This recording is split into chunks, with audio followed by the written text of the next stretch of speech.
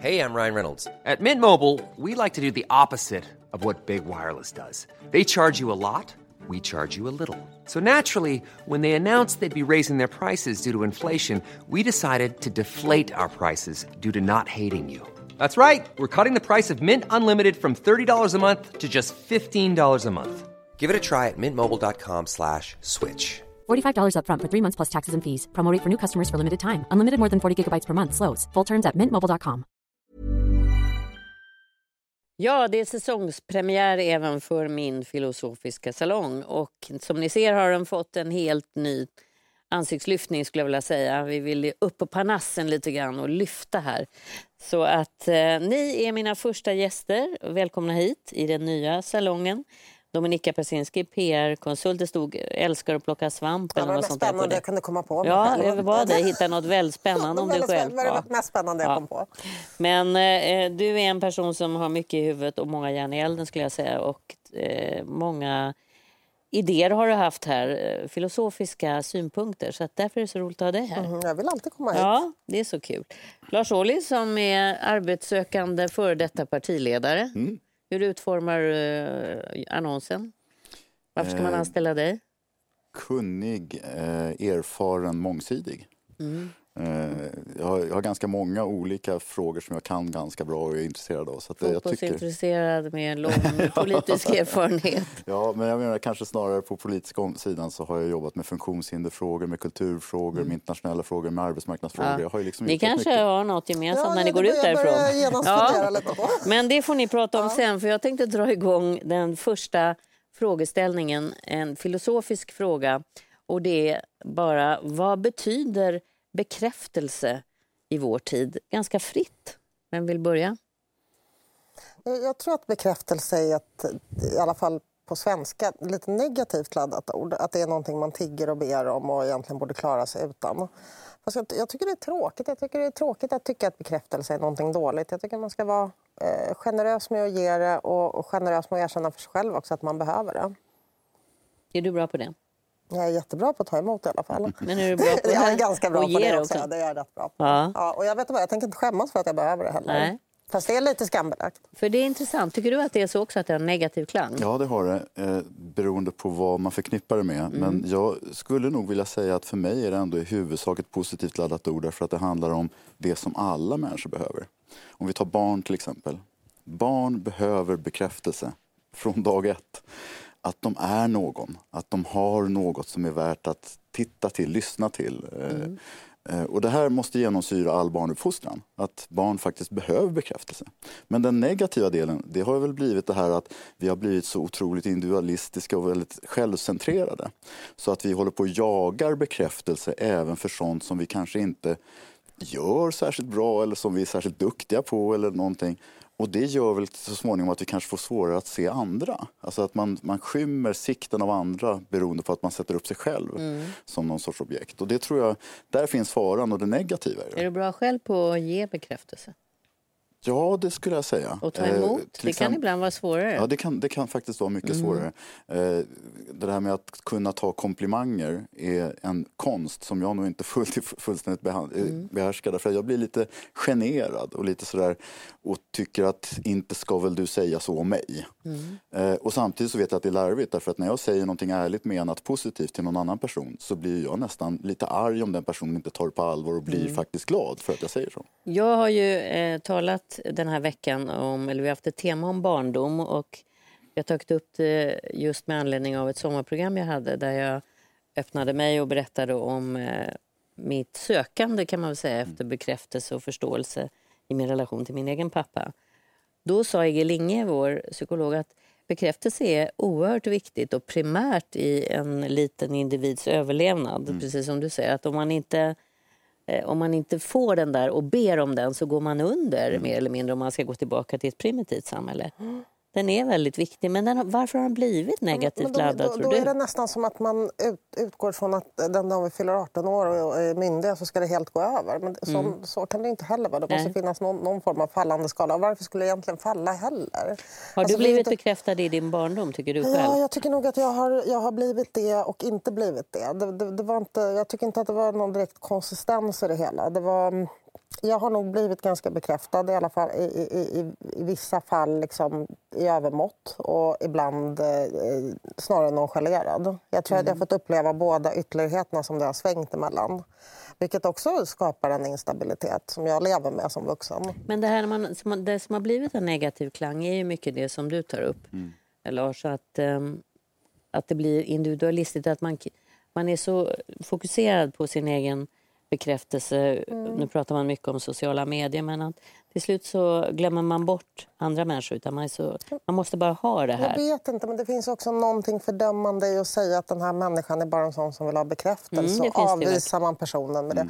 Jaha, tänker jag, då behöver den bekräftelse. Gör inte du det som säger det? Det gör vi ju allihopa. Kan inte den personen få behöva lite bekräftelse? Det är väl inte den värsta av mänskliga synder. Och vara lite fåfäng och kanske vilja höra att man är lite bra eller lite snygg. Kanske är eller dåliga ibland. lite till mans i svensk kultur, tänker jag, på att bekräfta varandra. Så att det blir liksom ett Sen hål. så är ju den här bekräftelsen som jag tror man pratar om i sociala medier, den är ju falsk. Det är ju ingen riktig bekräftelse. Det vet vi ju allihopa som har varit liksom kända personer, att får man höra saker av någon som man inte känner, eller då betyder de inte så mycket. Men det går in genom ena örat eller in genom ena ögat och ut genom andra. Du har ju klivit av den där offentliga scenen väldigt mycket. Har du saknat den där bekräftelsen? Dessvärre så är jag ju fortfarande igenkänd. Alltså men du fick ju mer bekräftelse, positivt, negativt förr. Absolut. Blev det tomrum för dig? Ja, det vågar jag nog påstå att det är. Vad hände då? Ja, det har jag nog inte klart analyserat, men nog är det så att jag ibland känner att jag inte är med i hetluften och att jag saknar det. Just därför att då fick man liksom vässa sig, vara på hugget på ett sätt som jag inte behöver göra i min vardag idag. Och när man gjorde det, då fick man bekräftelse. Ibland också fick man ju negativ kritik såklart. Men man fick åtminstone någon form av återknytning direkt till det man gjorde. Och det fick jag väldigt ofta. Och jag skulle vilja säga att bekräftelsen beror ju också lite grann på ifall den överskuggar andra eller om den bara lyfter mig. Om jag tar på ett arbete, ett jobb där man är ett kollektiv som jobbar, då är det ju helt nödvändigt att den som leder jobbet, chefen, faktiskt bekräftar alla var och en. Men är det så att man bara bekräftar en och samma person igen och igen, då kommer de andra att tryckas ner fullständigt. Och då blir bekräftelsen någonting negativt för dem, därför att de inte får del av den. Så Men jag är lite intresserad om du kan komma åt vad det var som gjorde att det blev tomt. Det här att vässa, men fanns det någonting djupare? ja, I att du inte var en person som var behövd på samma sätt? Ja, det är nog bra uttryckt. Att, när jag jobbade så jobbade jag väldigt intensivt och väldigt mycket och inte några normala arbetstider och sådär. Och det finns ju negativa sidor av det. Men det positiva är att man behöver aldrig ifrågasätta att man är behövd. Utan det finns alltid någon som vill att man ska göra saker. Och det finns alltid någon som tycker att man gör det bra. På det sättet så saknar jag ju lite grann det här intensiva.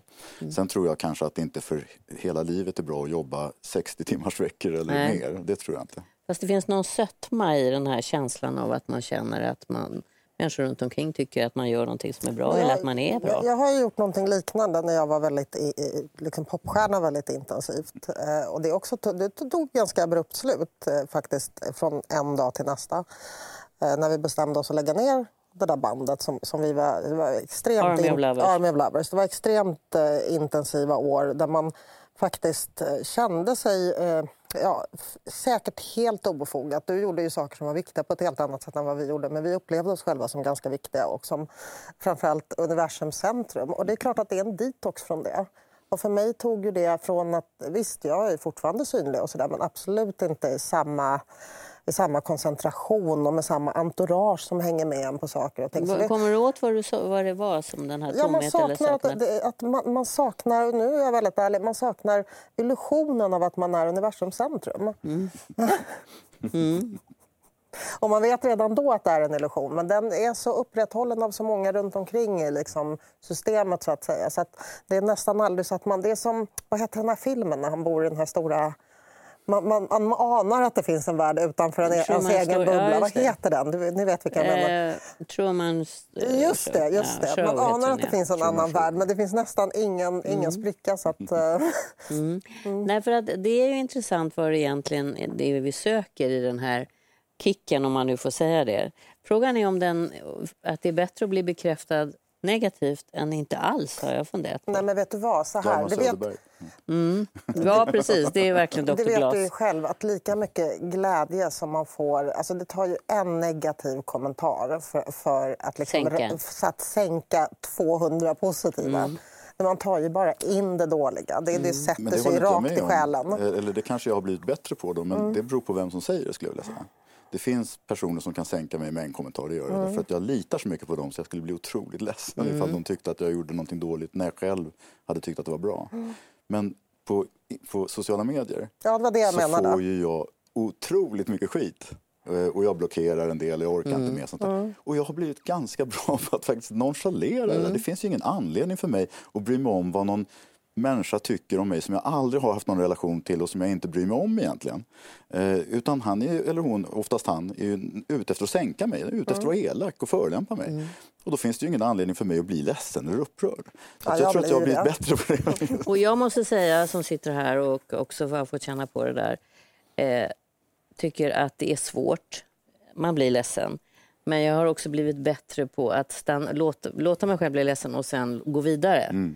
Men att inte påverkas alls, då tror jag också att man underskattar hur en människa är funtad. Men kommer man åt någon person, hur man ser ut eller hur man är som inte går att ändra på, då tar man åt sig på ett eller annat sätt. Alla har ju ömma punkter och är det någon människa som kommer åt specifikt dem, då sitter det alltså. Men jag har grubblat väldigt mycket på varför det är så svårt att ta emot beröm eller bekräftelse. För det tycker jag också att det är. Varför är det här att man inte stannar upp utan byter samtalsämne eller att vila i det här? Ja, men det är väl i alla fall för mig, tror jag, en fråga om uppfostran. Man ska vara, liksom, man ska vara lite modest och inte förhäva sig. Och, Så, jag hör ju till de där som inte tycker att jantelagen är alltigenom negativ. Nej. Jag tycker att det finns poänger med att man faktiskt ser andra och inte förhäver sig. Men just i förmågan att faktiskt kunna ta emot komplimanger och beröm, så tycker jag nog att vi är dåliga på det rent allmänt. Och jag tycker nog att jag själv har varit ganska dålig på det. Men jag tror jag har blivit bättre också. Jag tror att jag mera nu tittar människor i ögonen och säger tack. Medan jag förut liksom mumlade något och tittade bort. Lite samtalsämne. Ja, precis. Och nu brukar jag bekräfta den som faktiskt bekräftar mig. Genom att verkligen visa att jag blir glad. Det här är viktigt för mig att du säger så. Och det tror jag egentligen att vi behöver lära oss mer. Att faktiskt ta emot beröm och visa att vi uppskattar det. Jag har förstått att det är väldigt otidsenligt att ge kvinnor komplimanger för deras utseende. Och man ska objektifiera dem. Tycker jag är jättetråkigt. Jag tycker det ska komma tillbaka genast. Får du sådana komplimanger? Nej, folk har ju slutat. Eller så är jag som har blivit för gammal. Jag vet inte. Inte ens hemma? Hemma får jag. Ja, det är kanske det viktigaste. Hörrni, ska vi byta samtalsämne? Då gör vi det. Vi byter samtalsämne och nu ska det handla om förlåtelse och försoning. Men jag skulle vilja spetsa till det och säga, måste man förlåta för att kunna gå vidare i en relation? Ja, jag har ju läst en hel del om förlåtelse på senare tid. Och jag har förstått att det psykologer menar med förlåtelse, det är att man slutar bry sig. Att det den personen har gjort dig som är så hemskt faktiskt inte spelar någon roll längre. Och därför tänker jag så här, det tycker jag var en intressant... Har du... Jag har läst, det är massa psykologer som hävdar detta. I alla fall det jag har läst på senare. Jag kommer inte ihåg vad de heter så jag kan inte hänvisa till någon vettig källa här. Men det jag har läst, att det är nästan samma tillstånd. Det betyder egentligen inte att förlåta den andra människan, utan att man är någonstans på den här nivån där det inte spelar någon roll längre. Och då undrar jag, när det inte spelar någon roll, har man då kvar någon som helst känsla av personen som gjorde det dumma mot den? Förstår jag menar? Då är det som att säga att den här personen betyder inte så mycket. Nej, och handlingen betyder inte så mycket. Och det du har gjort mig, jag har gått vidare, jag bryr mig inte längre. Fast i en relation där man betyder mycket för varandra, det är ju den som man måste se då. Är förlåtelsen nödvändigt för att gå vidare? Eller kan man säga, hitta någon förklaringsmodell? Så att då kanske det inte är förlåtelse, då kanske man inte har förlåtit. Då kanske det är något annat då, knuten är fortfarande knuten. Jag vet inte. Om man nu ska definiera förlåtelse som att inte bry sig längre. Det här är målet för att jag tror alla som har haft längre eller långvariga relationer någon gång har blivit väldigt sårad av den man älskar. Alltså, jag tror också att de allra flesta av oss någon gång har sårat den vi älskar. Och det där är jättejobbigt. Och jag kommer ihåg en gång när jag pratade med min pappa om det. Han var ju präst. Och han sa, det är inte alltid säkert att det är den som blir sårad som lider mest. Och det har jag funderat på att den som sårar och inte får förlåtelse kommer också att lida. Därför att det hör till mänskligheten att vi gör våra tabbar och misstag, och ibland gör vi illa fast vi kanske inte menar det. Ibland kanske vi till och med gör illa och menar det men ångrar oss. Men i vilket fall som helst så krävs det förlåtelse för att man sen ska kunna bli bättre, alltså kunna fungera bättre, kanske inte göra om det här. Och där känner jag lite grann att ibland om man inte får förlåtelse då tror jag att den taggen sitter värre kvar hos den som har gjort misstaget. Alltså om det handlar om att vara otrogen eller om det handlar om att svika någon på ett väldigt personligt sätt och sådär. Så tror jag kanske inte alltid att det behöver vara den som har blivit sviken som har den värsta taggen i hjärtat under längst tid. De människor som jag då tycker har gjort mig extremt illa, då pratar jag värre saker än de här det man kan råka ut i. Jag kan till exempel varit tillsammans med en man som misshandlade mig under många år. Jag har förlåtit honom, men jag vill inte ha någonting med honom att göra. Jag har förlåtit honom. Jag känner att jag inte bryr mig om det längre. Jag bryr mig inte om honom, jag bryr mig inte om vad han har gjort mot mig. Han kommer inte åt mig. Du ältar inte det? Nej, eller liksom, jag ältar det inte, kvar. jag talar inte om det med väninnor, jag går inte igenom händelseförloppet i huvudet. Men det var inget aktivt till honom, utan det är snarare dig. Han har inte varit involverad i min förlåtelse av det som hände. Nej, jag tycker inte han behöver vara det heller. För jag tänker så här lite grann om jag tvärt emot vad du säger, att om jag sårar dig och så vill jag så gärna ha din förlåtelse så att jag känner att jag kan gå vidare med den här taggen, då lite grann. Hey, it's Ryan Reynolds, and I'm here with Keith, co-star of my upcoming film, If, only in theaters May 17th. Do you want to tell people the big news? All right, I'll do it. Sign up now and you'll get unlimited for $15 a month and 6 months of Paramount Plus Essential Plan on us. MintMobile.com/switch.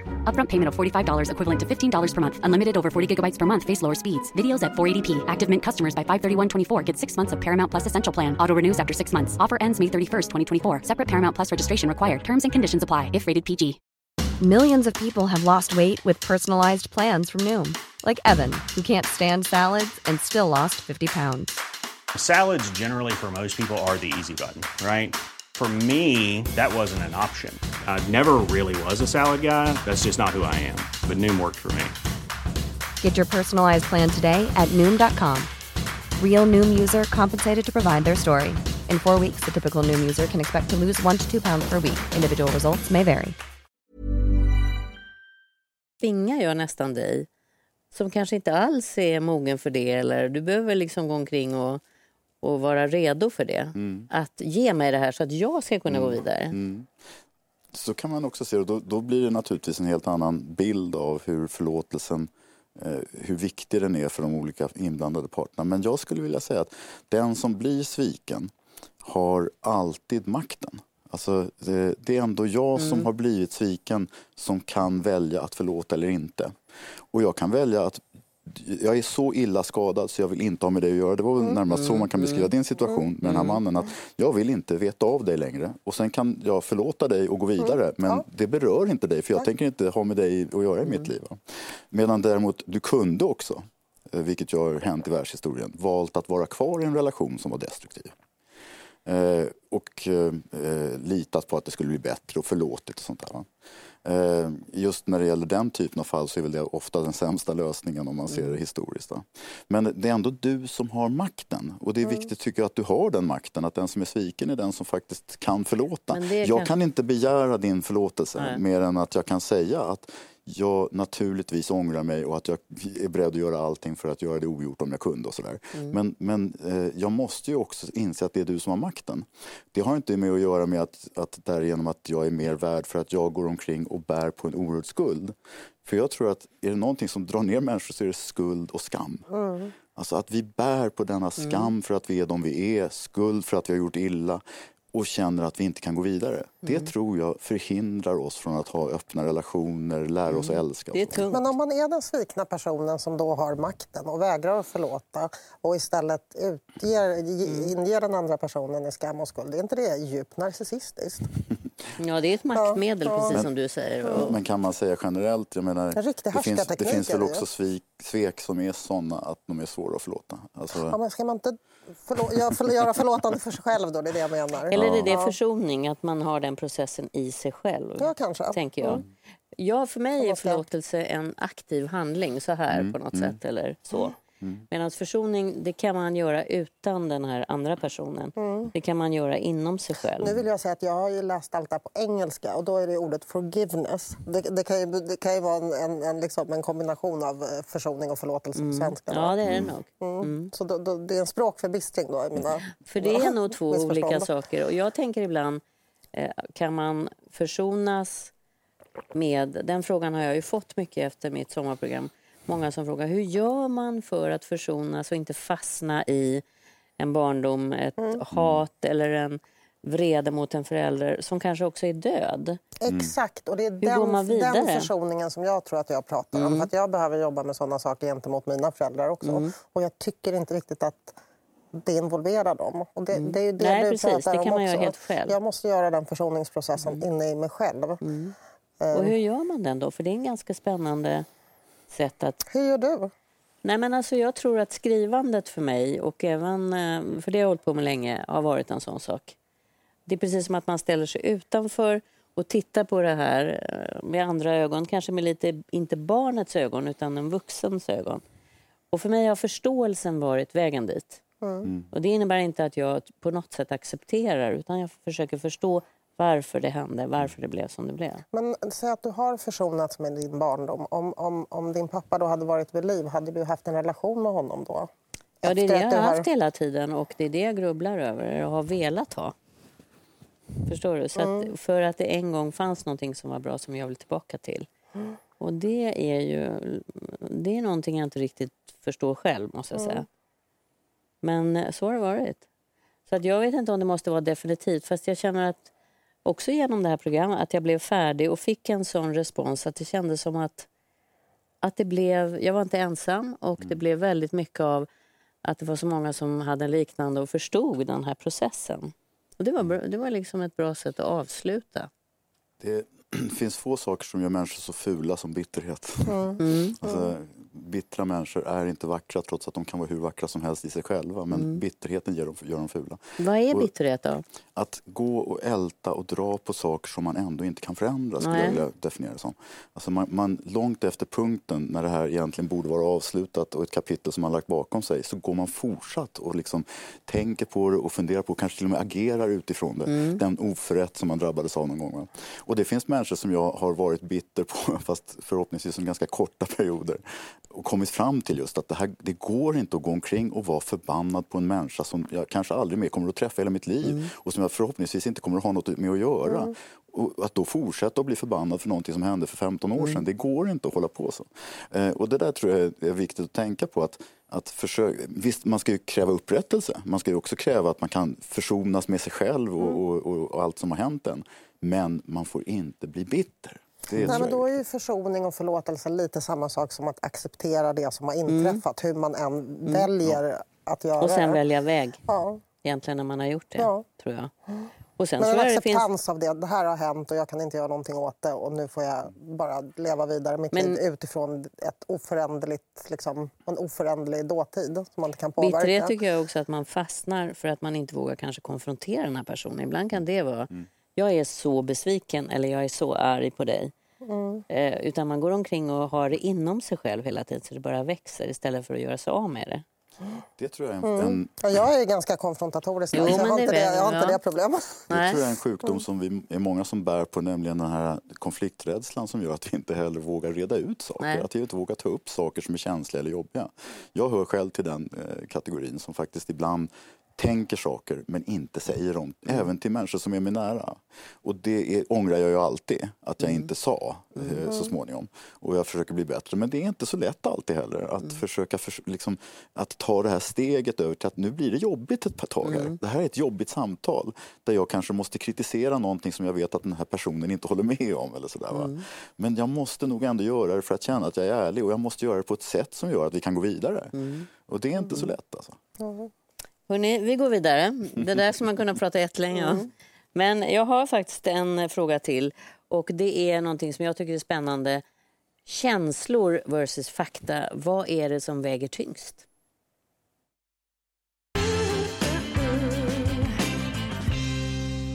Ja, vi pratar om känslor versus fakta. Vad är egentligen det som väger tyngst? I ett sånt här sammanhang, när man sitter här med tv-kameror och med dig och med Lars, det är klart man säger fakta. Men sen hur man reagerar i verkliga livet, det är en annan sak. Om man själv ska fatta beslut, det är klart att jag vill tro att jag är en människa som fattar mina beslut byggt på rationella liksom, argument. Men det är inte säkert alls att jag gör det. Så jag hoppas att jag är en sån person. Som baserar vad jag gör på fakta och inte på känslor. För nu slängde jag bara ut här. Man kan ju börja vilken ände som helst. Vad säger du?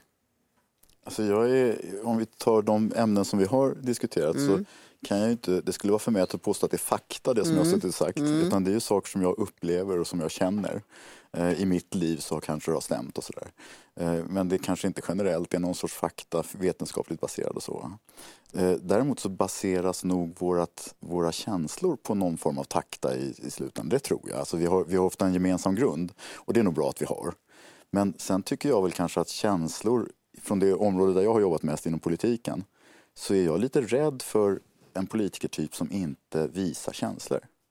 Alltså den här som alltid är iskall och alltid kommer med rationella argument och aldrig visar att det är viktigt. Och aldrig visar att man kan bli arg och otroligt ledsen av någonting. Lika väl som man kan faktiskt bli glad av någonting.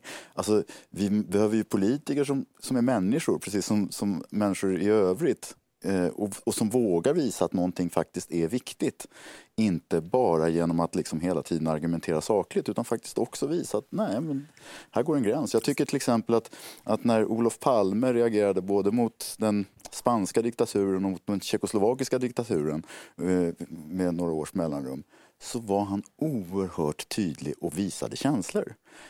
Och det var bra. Det kanske inte var diplomatiskt. Och för det är också så när man går ut härifrån och har sett det här programmet då kommer man nog komma ihåg det som hade känslomässig grund till det här vi sa. Men även du måste ju på något sätt förhålla dig lite grann till liksom den här post-truth-eran som vi lever i med politiska kandidater och liksom figurer som lever på att sätta folkens känslor i svallning och som inte är underbyggda med fakta. Han äter väldigt många exempel. Det finns extremt många andra. Vi behöver liksom inte titta så jättemycket längre än till mitt gamla hemland. Där de också tokar till det med olika religiösa för de som inte vet vilket ditt gamla hemland är. Polen, ja. Där är det ju också liksom religiösa känslor all over the place och så vidare. Det är inte alls bara han. Jag tycker det är skrämmande. Helt och hållet. Men är det verkligen äkta känslor som Donald Trump ger uttryck för? Det är populistiska känslor. Men det är ju känslor. Det är väldigt tveksamt till att det är något som han djupt känner. Utan han säger saker därför att han spelar på andras känslor. Ja, men det är fortfarande känslor. Han spelar på många människors känslor. Och det är inte riktigt det jag menar i en politisk debatt, att jag eftersträvar någon sorts trumpifiering av svensk politik, tvärtom. Va? Men, för populism är väl känslor, är det inte det? Och är man inte lite rädd för det där? Liksom. Jag är lite skraj för att använda begreppet populism enbart negativt. Ja. Därför att det handlar också om att ta in vad människor tycker och känner. Det handlar alltså inte bara om att säga saker som andra tycker, utan det handlar också om att lyssna. Däremot så ska man ju naturligtvis inte vidarebefordra sånt som man inte själv är överens om och som man inte är övertygad om är rätt. Men att faktiskt ha örat mot marken, som Tage Erlander en gång sa till Olof Palme, lyssna till rörelsen som ett gott råd för en partiledare i socialdemokratin. Det tror jag gäller alla politiker. Men jag tänker så här, det ena kanske inte utesluter det andra. För det du talar om man tar diktaturens kreatur, alltså Olof Palme.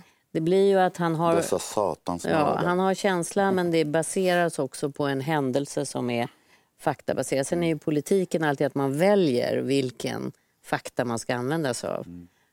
Men det menar jag, det är ju liksom hettan i... Men det är lätt att trilla över gränsen och bli en liksom demagog. När blir man det? Jag tänker i det här programmet så har det ibland... Så är det ju väldigt jag skulle ofta kunna så. bli det, tror jag. Demagog? Ja. Jag tror det ligger för mig. Jag har aldrig haft chansen bara. Men dig kopplar man ju väldigt mycket ihop med att du har känslor och temperament och sådär. Så jag måste ju lägga band på mig själv konstant. Och det tycker jag är en väldigt bra För övning att, för mig. varför gör du det då? För att du ska bli trovärdig eller vadå? Nej, jag vill ju inte utsätta andra människor för mitt temperament heller. Det är faktiskt inte alls bara för min skull. Jag skulle ju kunna vara ganska modig och gråta en sekund och skratta nästa. Och jag är ju en ganska temperamentsfull människa, men jag är inte så säker på att andra tycker att det är så behagligt. Så att... Du skyddar andra genom att vara mer faktabaserad. Jag tycker att man som vuxen människa ska kunna kontrollera sina känslor, i alla fall i en hyfsad utsträckning, och inte falla offer för dem, så att det ställer till det för en och för andra människor. Men jag tänker så här att om man skulle... Jag försöker. Jag säger inte att jag klarar det, men jag menar ju så här att det är kortare avstånd från hjärta till hjärna, från hjärna till hjärta. Alltså det som är en känsla och sen kommer fakta, tror jag man bär med sig mycket mer. Framförallt tv som inte går att gå tillbaka i en text till exempel och så. Än om det bara är till exempel experter som sitter och pratar om procent och siffror och den typen, om vi nu tar politik.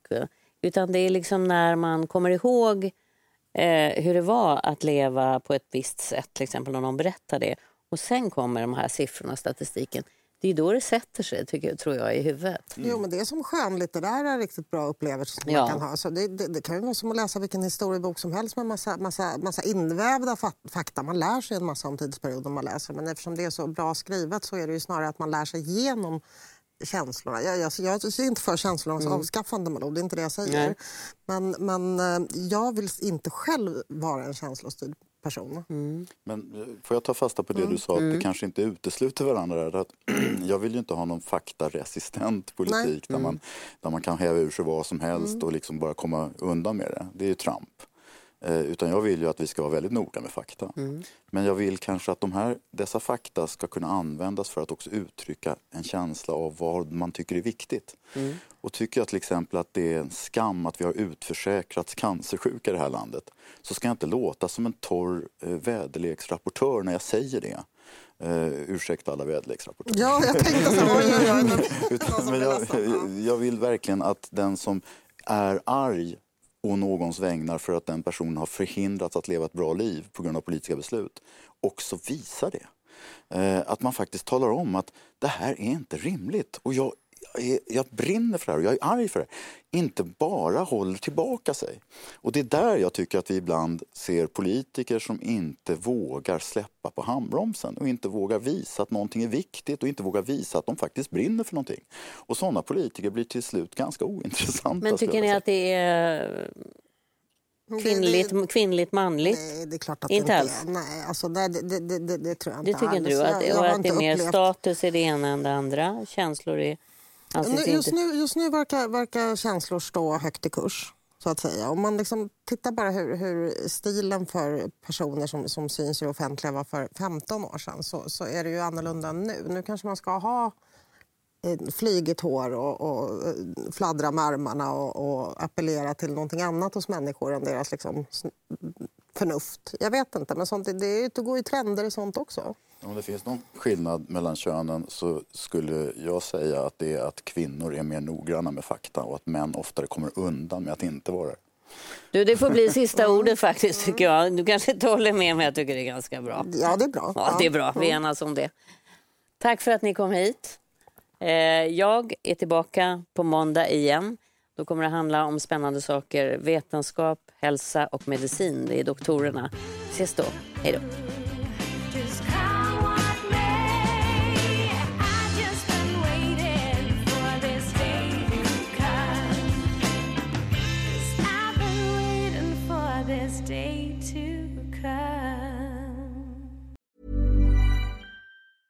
Planning for your next trip?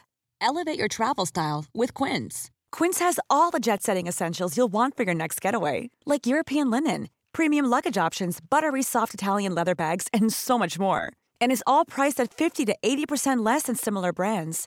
Plus, Quince only works with factories that use safe and ethical manufacturing practices.